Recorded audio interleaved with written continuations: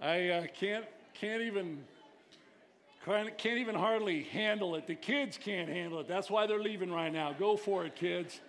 This is just the start. Boy, we're in it and we're loving it, and this is glorious. And I just got to tell you, I have a lot of things on my mind, as all of you do. Hold on a sec, Paul. I want to talk to you for a sec. It's Paul Harris, a great drummer, fantastic drummer. Yeah, buddy. Thank you. Can you teach me how to do that by next Sunday? Maybe. No, okay. All right. Here, I got a mic, so I want to tell you something. I love your ministry. I love it that you're not just playing a role. I've watched you, and I've seen the look of life in you, and it's very real, very real. Thank you. And I know it's real because you and I have talked about it. And I said to you in advance of this morning, I want you to be willing to share if you can, if the Holy Spirit tells you what to say. But my title today is Because He Lives, Paul. And we're going to talk about what that looks like. And we're only going to scratch the surface because there's Paul. And there's Larry and Nancy and John and Pete. There's a room full of people with a way of their own to answer or finish that sentence. Because He lives, and it gets very personal. So tell me why you're radiant. I mean, you're for real, and just give me a little feel. Give us a feel for that, would you? Thanks, Steve. Yeah. I'm really hoping the Spirit will be able to speak through me because I hate public speaking and I hate speaking in front of people. So I'm kind of leaning to that. But there's been a kind of a journey over the past few years, especially into this new kind of understanding of my faith and everything. But I grew up going to church. Bless my parents for that. I don't know where they are, but that was a blessing on their part. I appreciate that lots. But as I grew up going to church, I always thought being a Christian was about doing the right thing, and being the selfless person and serving other people and all this stuff, just because it's what we were supposed to do and what we were told to do. So that's what we got to do, is because that's the way to be a good Christian and all that. But in the past few years, especially during the whole COVID situation in 2020, I was kind of brought into this place of really seeking God with all of my heart. And that's when I had a very personal encounter with Jesus and really started to understand that being a Christian is really a lot more about entering into relationship with Him. And then through that, you start to do the right things, not just because it's what you're supposed to do. It's not because what you're told to do. And it's not because you want those things back. It's not for your good. You do those things because that's what gives you life. And that's what really bonds you to Christ. You do it out of your love for Him. You love other people because of your love for Him. And you serve them because you love Him. And then that is what really brings life. Because, doing things just because we're supposed to or because we're told to, or the right things, living the right way just by itself brings a lot of death to us. And we start to die internally because we're not in relationship to Jesus Christ. So really, when we start to understand the love He has for us, that grows our love for other people through that.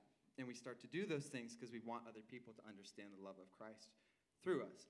And I had this morning towards the end of summer last year where I don't know what happened while I was sleeping, but I woke up with this total conviction that the only reason to live was to live to glorify God and to glorify Christ. And for any other reason would be to live for your death. And, it was this total, 100% conviction I've never felt before. And the ways I felt responding were either to just fall on my knees and start praising Him, or to go out in the streets in my pajamas and start shouting everywhere, Jesus loves you, you should get it. But I went for the former. We're trying to imagine you in pajamas right now. It's kind of a cool thought, but go ahead. But from that, it completely changed my journey through this last year, and just living every day with that perspective that living for Christ is the only way to live, and living for anything else is to live for death.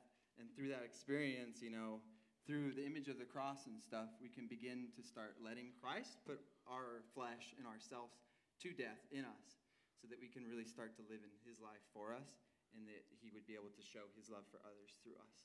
So, to answer your question, yes, because He lives, I no longer have to live for death, and I can truly live for His life. Yes, Paul. You're great. That was terrific. Thank you. Thank you. I did not know that story until I asked him, would you be willing to share something of your secret? Why are you, Paul Harris, a new person? What has happened?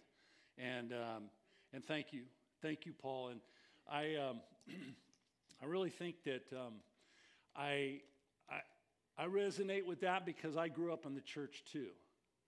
And I grew up as a PK in the church, which is like the guy that had the keys to the church was my dad, right? And so there was this sort of autopilot sense. You know, that's what the McCrackens do. And I had to come to a Paul place, and it was very profound for me.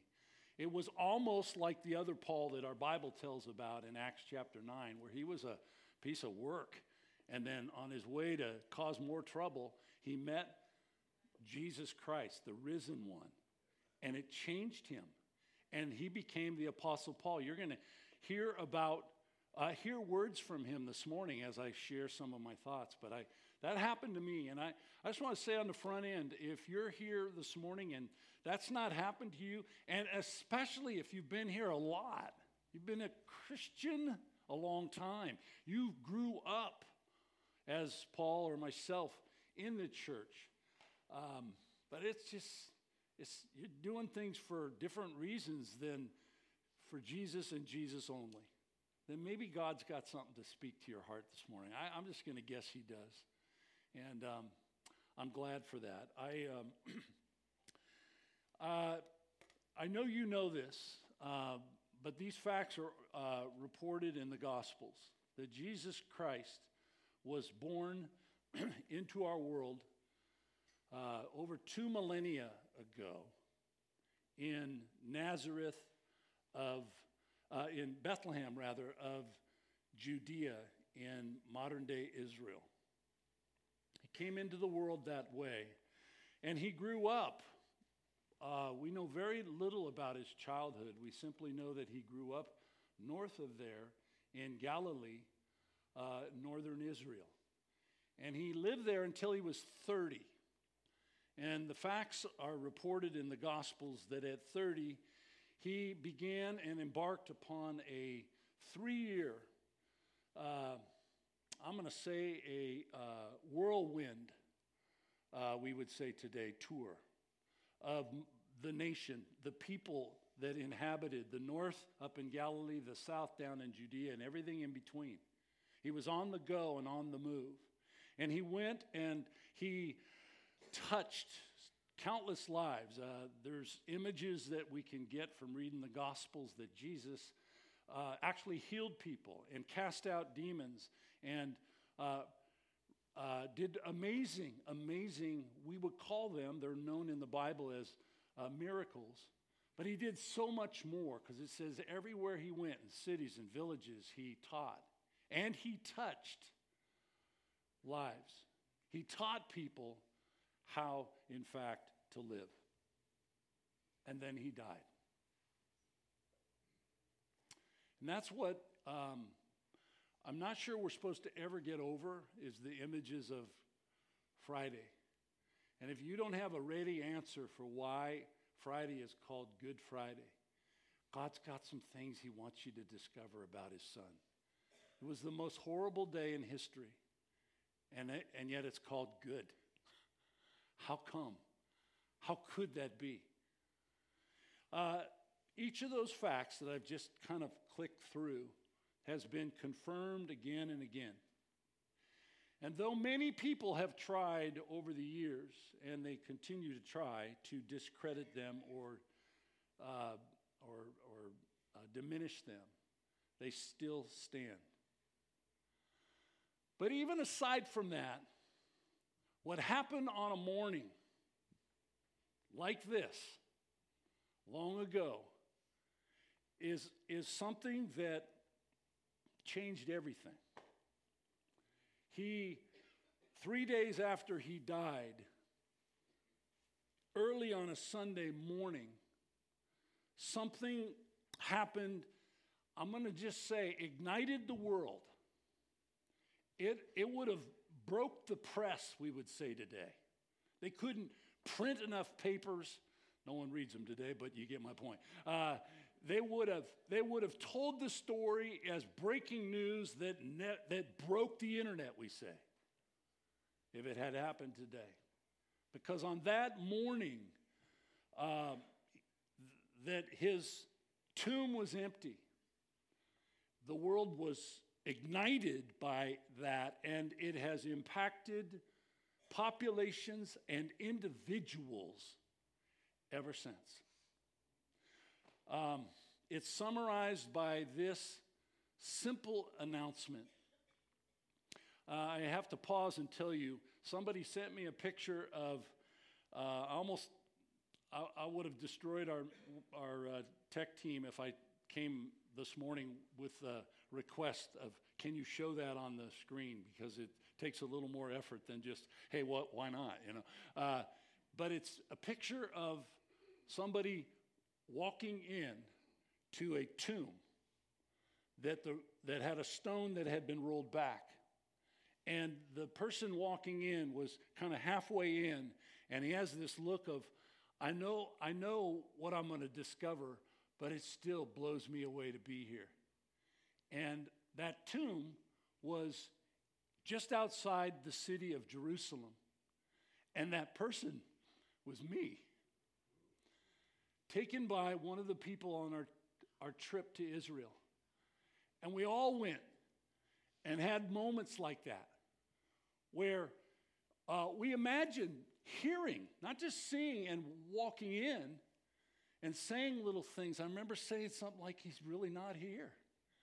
He's really alive. He's not here. And then you could actually hear the announcement. He is not here.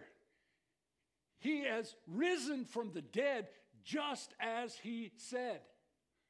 So if you had been one of the women, they were the first there that morning, you would have heard those words. And they were not human words, but you would have taken them in. And of course, they were spoken, the Bible tells us, by an angel who had just been sent from heaven to announce this incredible news. And I can't do these dramatic things, but tell you about the earth that shook as they arrived.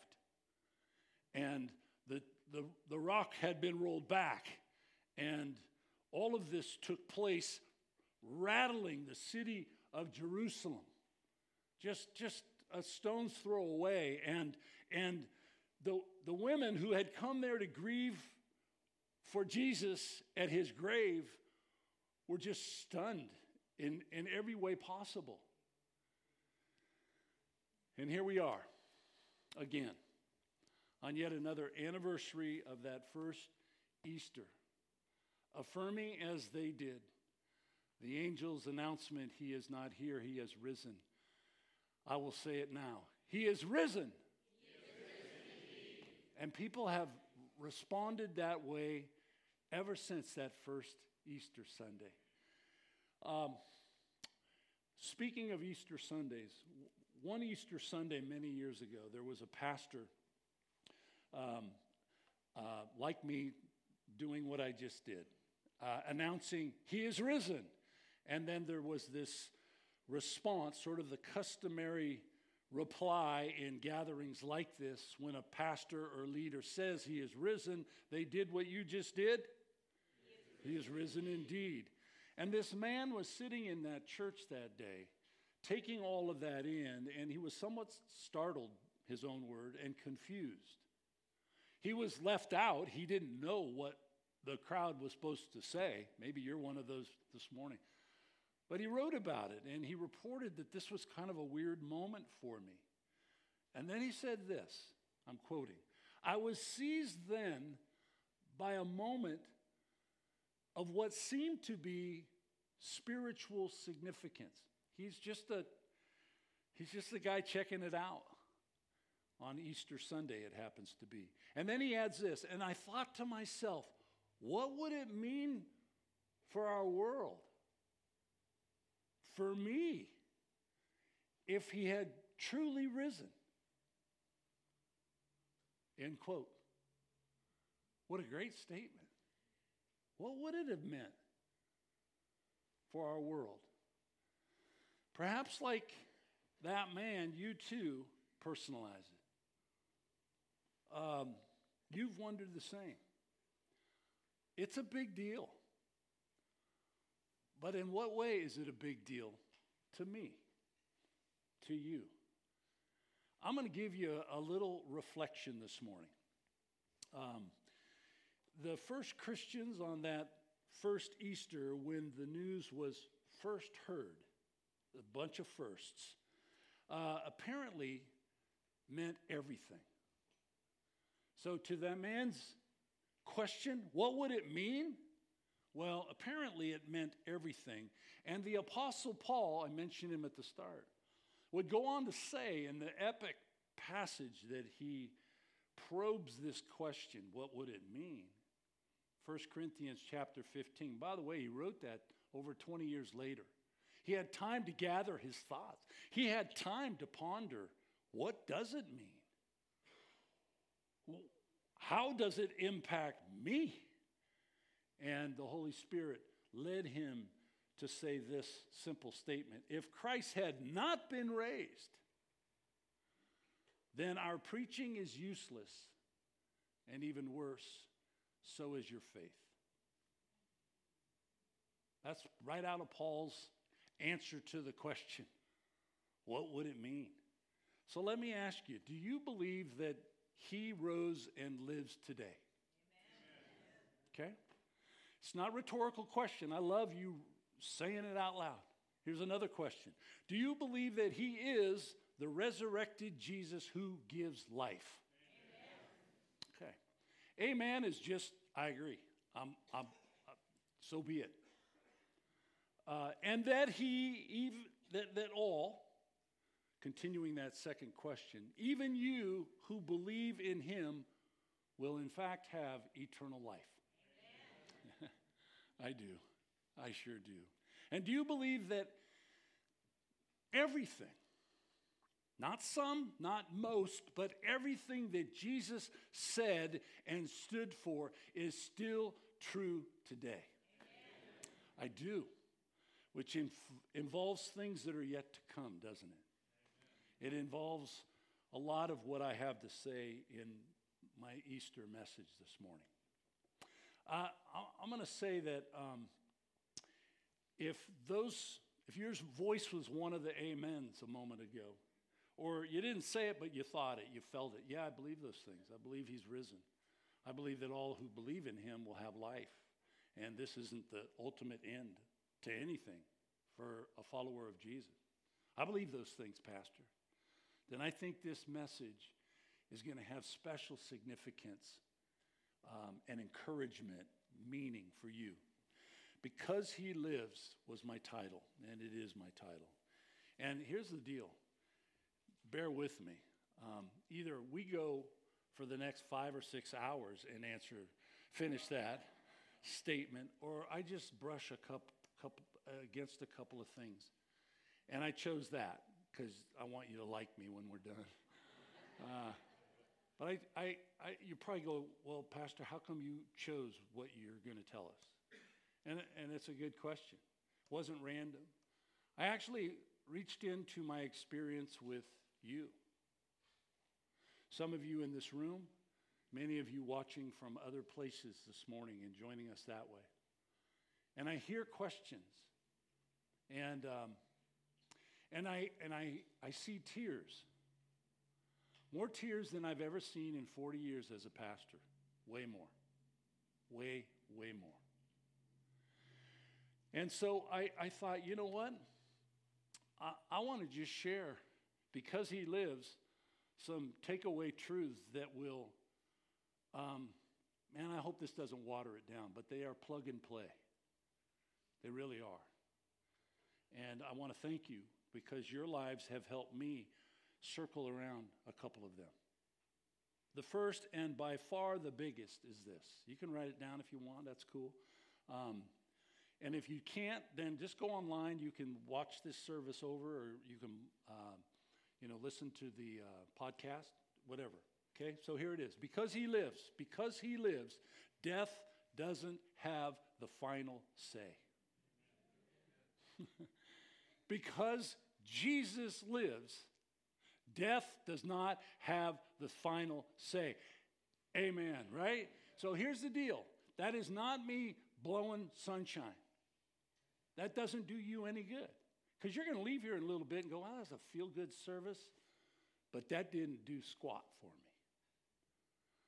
I want it to do more than squat. I want it to change your soul like it's changed my soul. A year ago tomorrow, we said goodbye to my mother. She passed. And I wouldn't have much to say at all if it weren't for the fact that I don't believe she even died. The Bible reports that she lives even though she died. And because she lives and believes in Jesus, she never died. That means that moment we say it, but she closed her eyes this last time on the 18th last year, and she opened them for the first time face to face with the one that was in that tomb and is no longer, because he's alive. Amen? That's so good.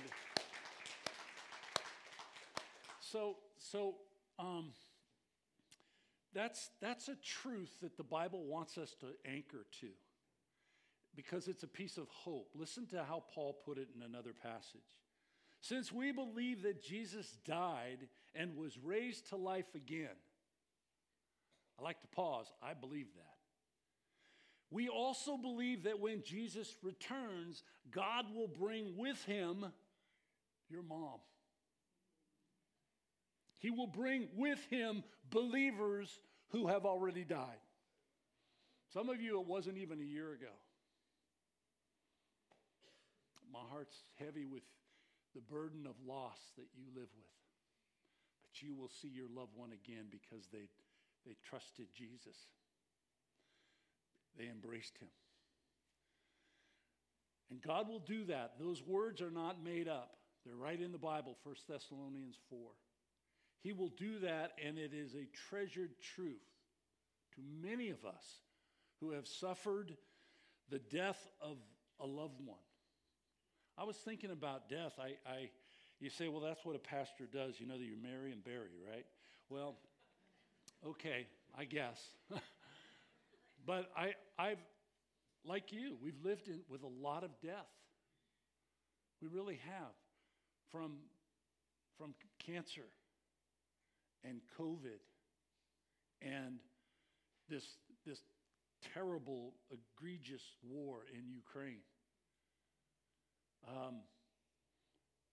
People, death does not have the final word. It doesn't. John Donne was a 17th century poet and preacher, and he had a lot of famous poems. I would encourage you to read them. They reveal a lot of truth.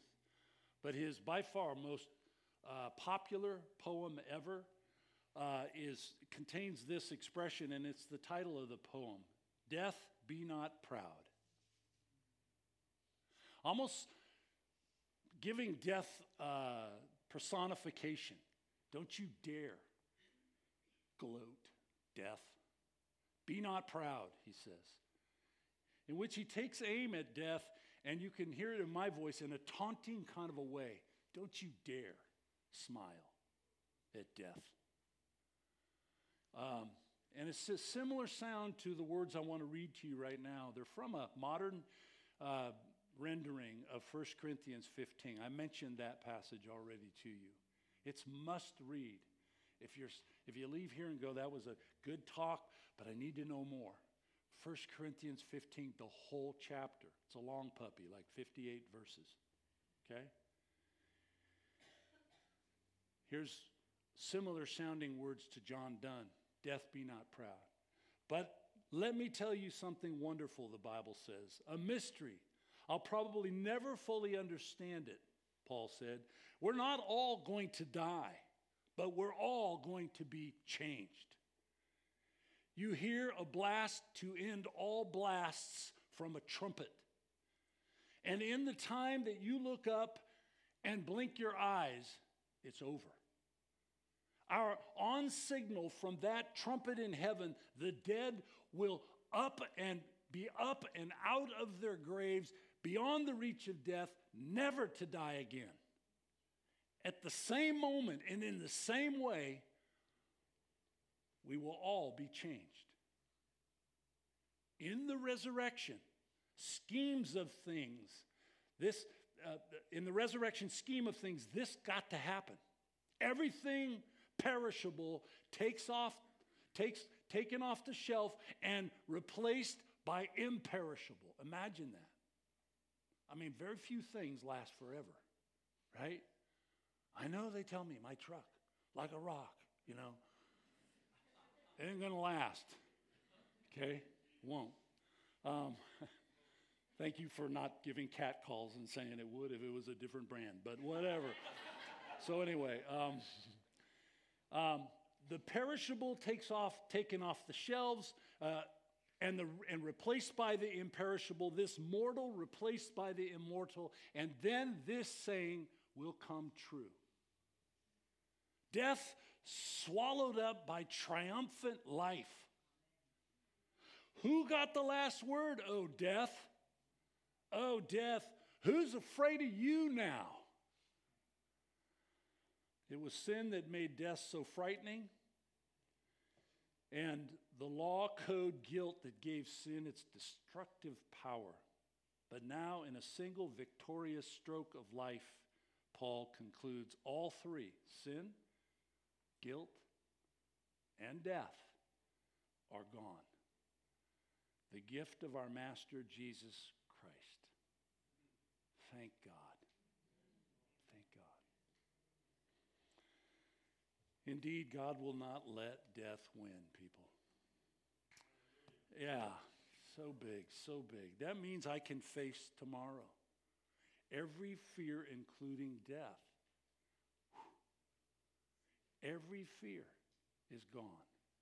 And I know He holds my life, my future in His hands. Do you know that? Because I want you to know that. I'm not lecturing to you. I'm not hitting hard. I'm simply saying, do you know that? Because if you don't know it, I want to talk to you afterwards. I want to talk to you in the weeks to come. If you don't feel comfortable talking to a pastor, somebody like me that raises his voice, then we'll find somebody that's quieter and just, okay? You can meet with my wife. She's lovely and wonderful and calming. Because He lives, death doesn't have the final say. Can't you just feel it, people? I mean, this is so good. Here's a second favorite implication. Because He lives, this came from so many moments with you. Because He lives, life is ours to live by the same power that raised Jesus from the dead.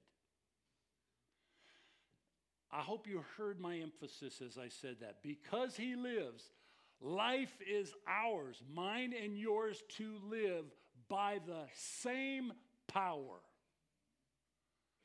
that raised Jesus from the dead.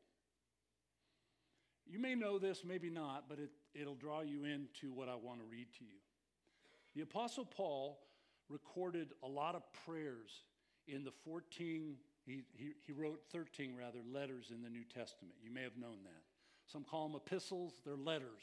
Epistles is so weird and old. Letters.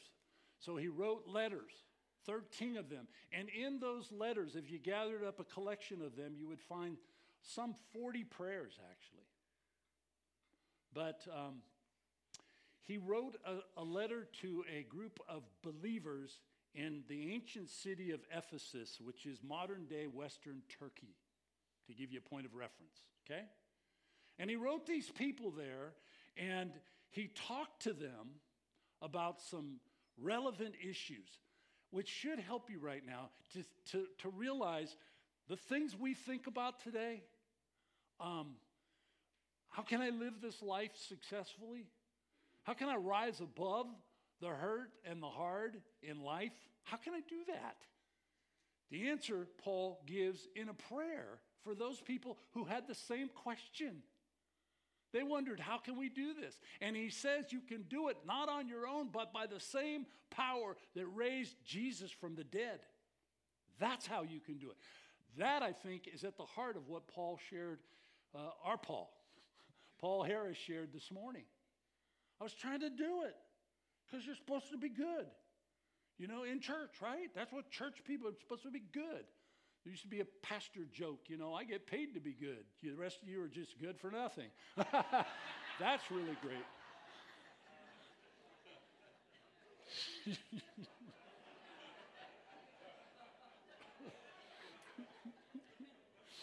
That was actually seriously funny, but anyway.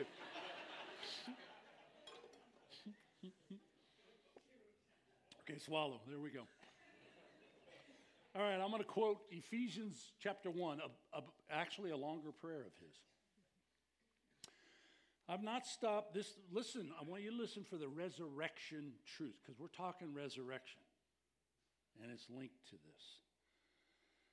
I've not stopped giving thanks for you, remembering you in my prayers, Paul begins.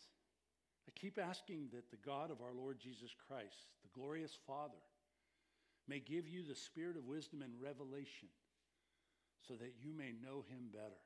Isn't that cool? He wants to help you get to know him better.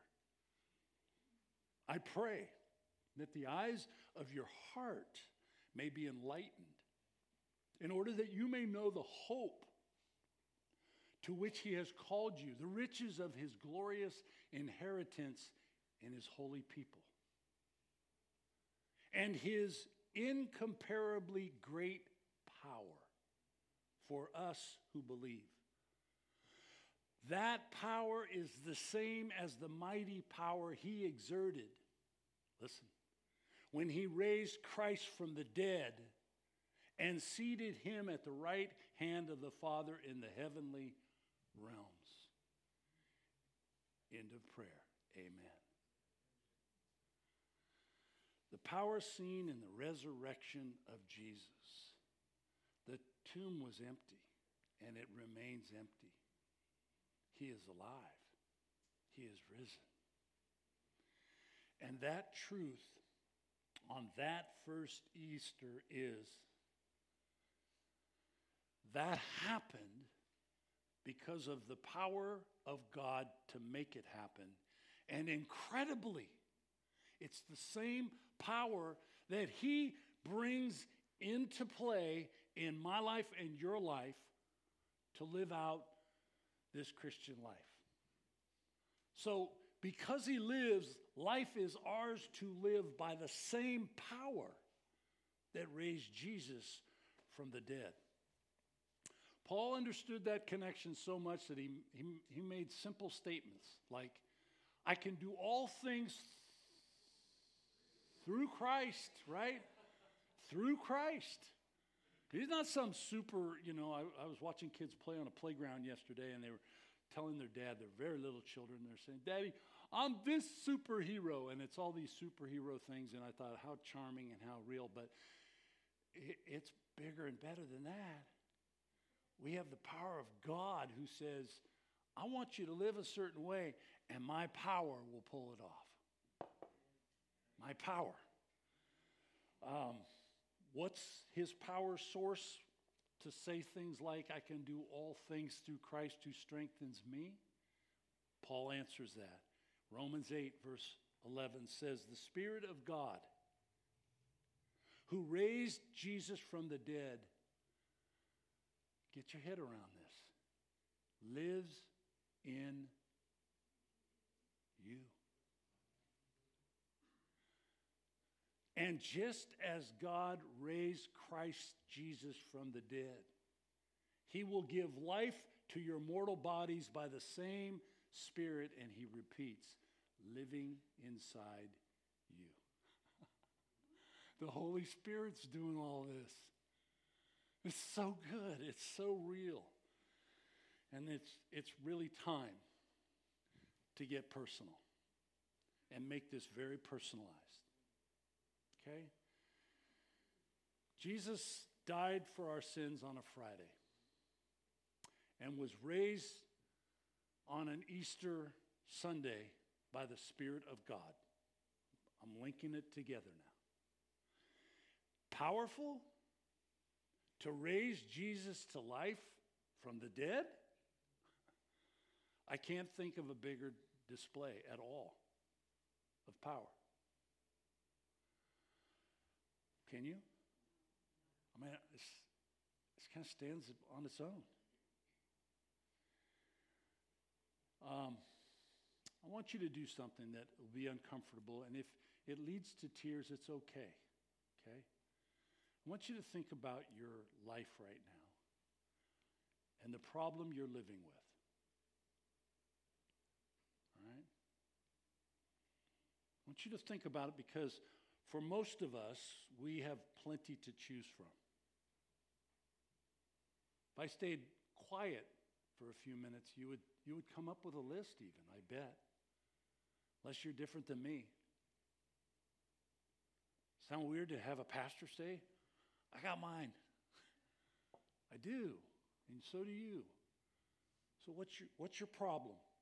And I'm going to go so far, let's go out a ways. I think your problem, maybe one or two in your list, might actually be a death-sized difficulty that you're living with.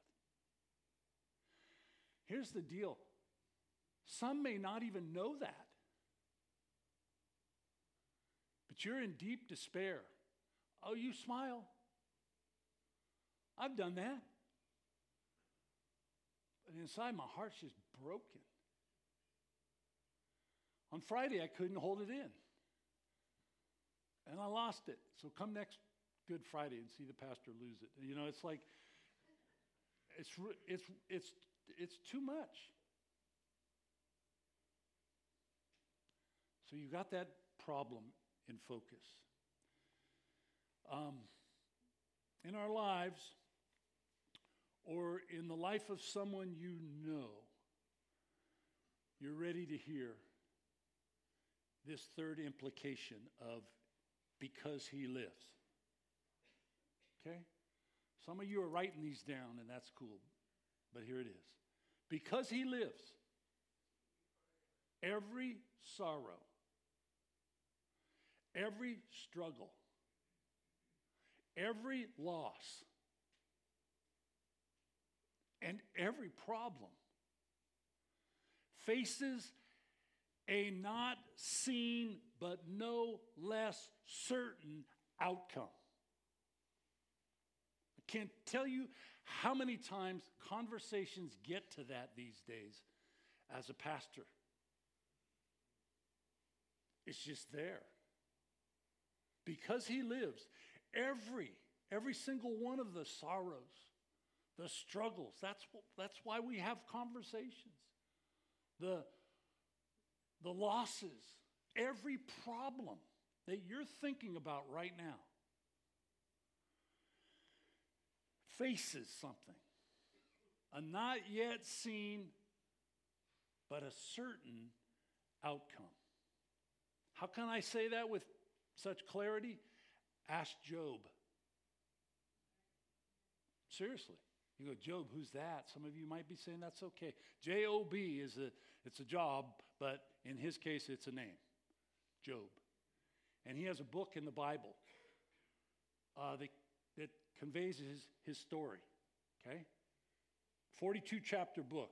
He's remembered in the Bible as a man who suffered for reasons, I'll just be full disclosure, that are never fully explained. In fact, by the second chapter, 1-2, of 42 chapters, second chapter, he had lost everything that mattered.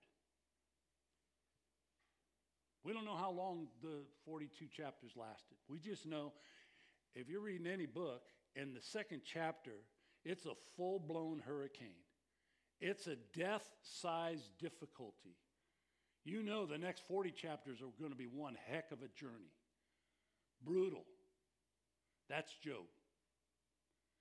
And I could list all the things out and read it all, but I'm just capturing for you the reality that he had lost all of his kids. They died. Ugh. He had lost everything. Servants, livestock, meaning his livelihood, his herdsmen, and yes, his home, all gone. And throw in misery then on top of all of that when he is covered top to bottom, head to tail, with boils. Amidst his suffering, Job was silent. What could you possibly say if you're Job? Even when enticed to curse God and throw in the towel, Job refuses to relent. Why? Better yet, how? Is there just every so often a guy that's just stronger than the rest of us? Or is there a deeper something here that kept him from caving in, throwing in the towel? Even though Job did not know the end of the story of Job like we do, I wish we didn't, but I'm glad we do. Does that sound conflicted? I am, because I want to read it like I'm hearing it for the first time. He didn't know how it would turn out. He had no knowledge of chapter 42. And yet, somewhere along the way, let's call it halfway through the story, his source of strength is revealed for facing tomorrow. These are his own words. I know that my Redeemer lives, and that in the end, he, my Redeemer, will stand on the earth. And after my skin has been destroyed, that means I died and my body decays. After my skin has been destroyed, yet in my flesh I will see God. That means with a brand new body, I will see God. I myself, he says, to emphasize that, will see him. And with my own eyes, I, not another, how my heart yearns within me. End quote. You can look chapter 19. You see it for yourself. Job's words reveal the source of his confidence and the certainty that he had that sustained him and empowered him to face whatever trouble or trial today or tomorrow might bring. That source, it's someone. We know him as Jesus. Centuries later, on an evening before Jesus went to the cross, he spoke similar life-giving words that I just captured for you from Job. Despite knowing what the next day held for Jesus, the cross. Said Jesus, before long, the world will not see me anymore, but you will see me because I live. You got it. You will live also. Amen? Because Jesus lives, we too, people, we can affirm, like Job, that we will see God. We will. And be able to face, in the meantime, anything that tomorrow brings. it's kind of like leaping over, if we could clear that much pain, to find our way from today to that day. You with me? We can't, so we get to go through this. But we will, with our own eyes, behold Jesus, because he lives. I want to conclude my message in a way that involves you more than anything you've heard in the last bit. I have a question for you that I've spent more time on this message than most, and I believe it has to be asked. All right? So don't just turn it off because he's wrapping it up and heading into his conclusion. No. I want you to really think about this question. And I ask it because the answer is not a given. Nothing rhetorical here. There's not one that can answer, well, duh, Pastor. Don't you know my answer? I really don't. I don't. So here's the deal. It's actually not just one question. It's a question that has two parts. Okay? So here goes. Do you believe that Jesus died for your sins and rose again? Okay. That first part of my question is a long ago question. It's basically, do you believe the Bible about Jesus? Which tells us emphatically, he died and he rose again. So it's a question about long ago. But there's a second part, and here it goes.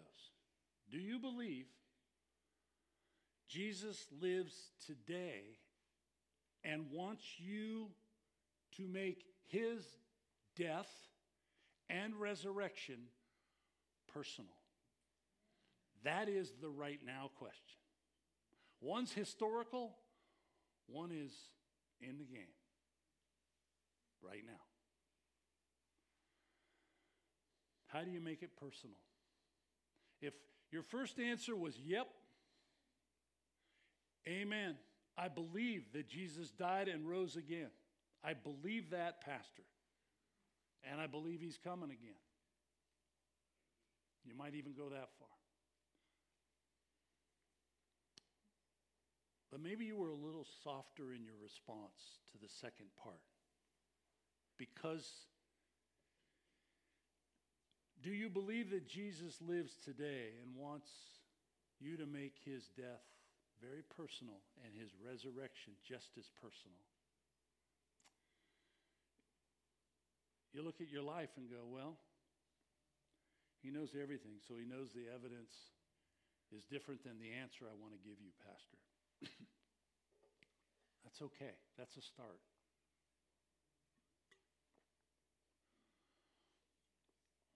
So how do you answer that second part emphatically? Here's how to make it personal. Believe that Jesus came into the world to save sinners, including you and me. You got to get personal about it. There was no pixie dust in his arrival, that he just spreads the good cheer around. It's a very profoundly personal encounter with Jesus. Paul talked about it. Anybody that walks with Jesus today has to come to this place of saying, I don't want a credo, I don't want a code, I don't want a catechism, I want a relationship with the giver of life, Jesus Christ. Because he's not going to ask me for the, when did you get baptized? When did you get confirmed? When did you start going to church? And, oh, I see there's a gap here. You stopped going. You want to talk about that? No. Makes it sound like Jesus is from the South, doesn't it? You know, or he's a cowboy or something. I don't know. You know, it's really, you believe, to make it yours, you believe that he came to this world to save sinners, and you're in that group. So am I. And then secondly, if you agree, if you believe that, then you need to repent of your sin and ask him to save you.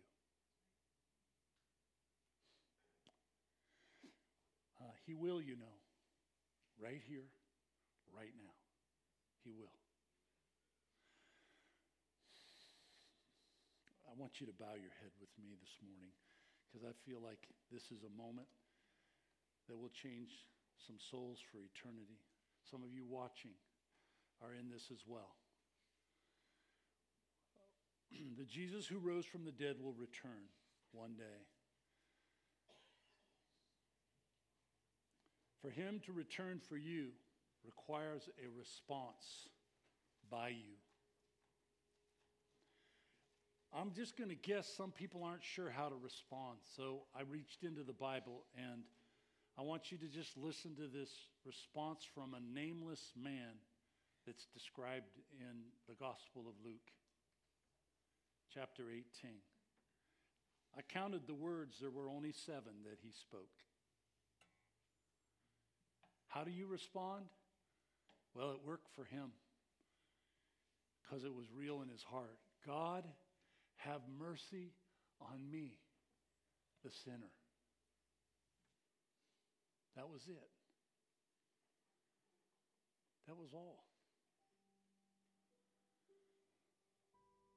If you've never prayed that, please do so now. Jesus, have mercy on me, the sinner.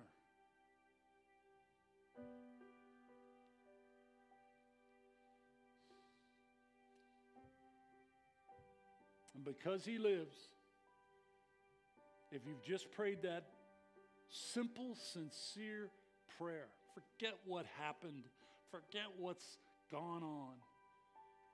It's now about you and Jesus saying, do you want a future?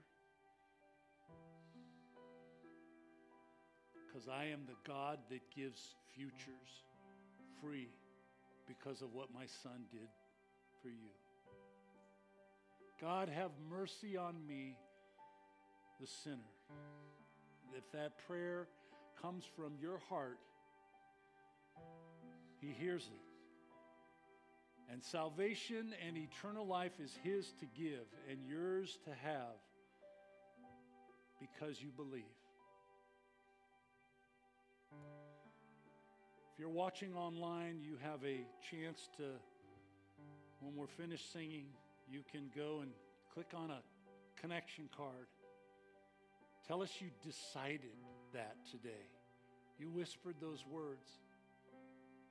And let's begin a relationship to help you take the next steps with Jesus. If you're here in the house, the same applies to you, only you have a connection card right here. Please fill that out. We want to have a conversation. We want to build a relationship that says, I want to go further. Would you do that? We're going to sing a couple of songs right now, partly to give you a chance to reach for that card. Even if that's not your story, you may have something else you want to reach out for. Do that.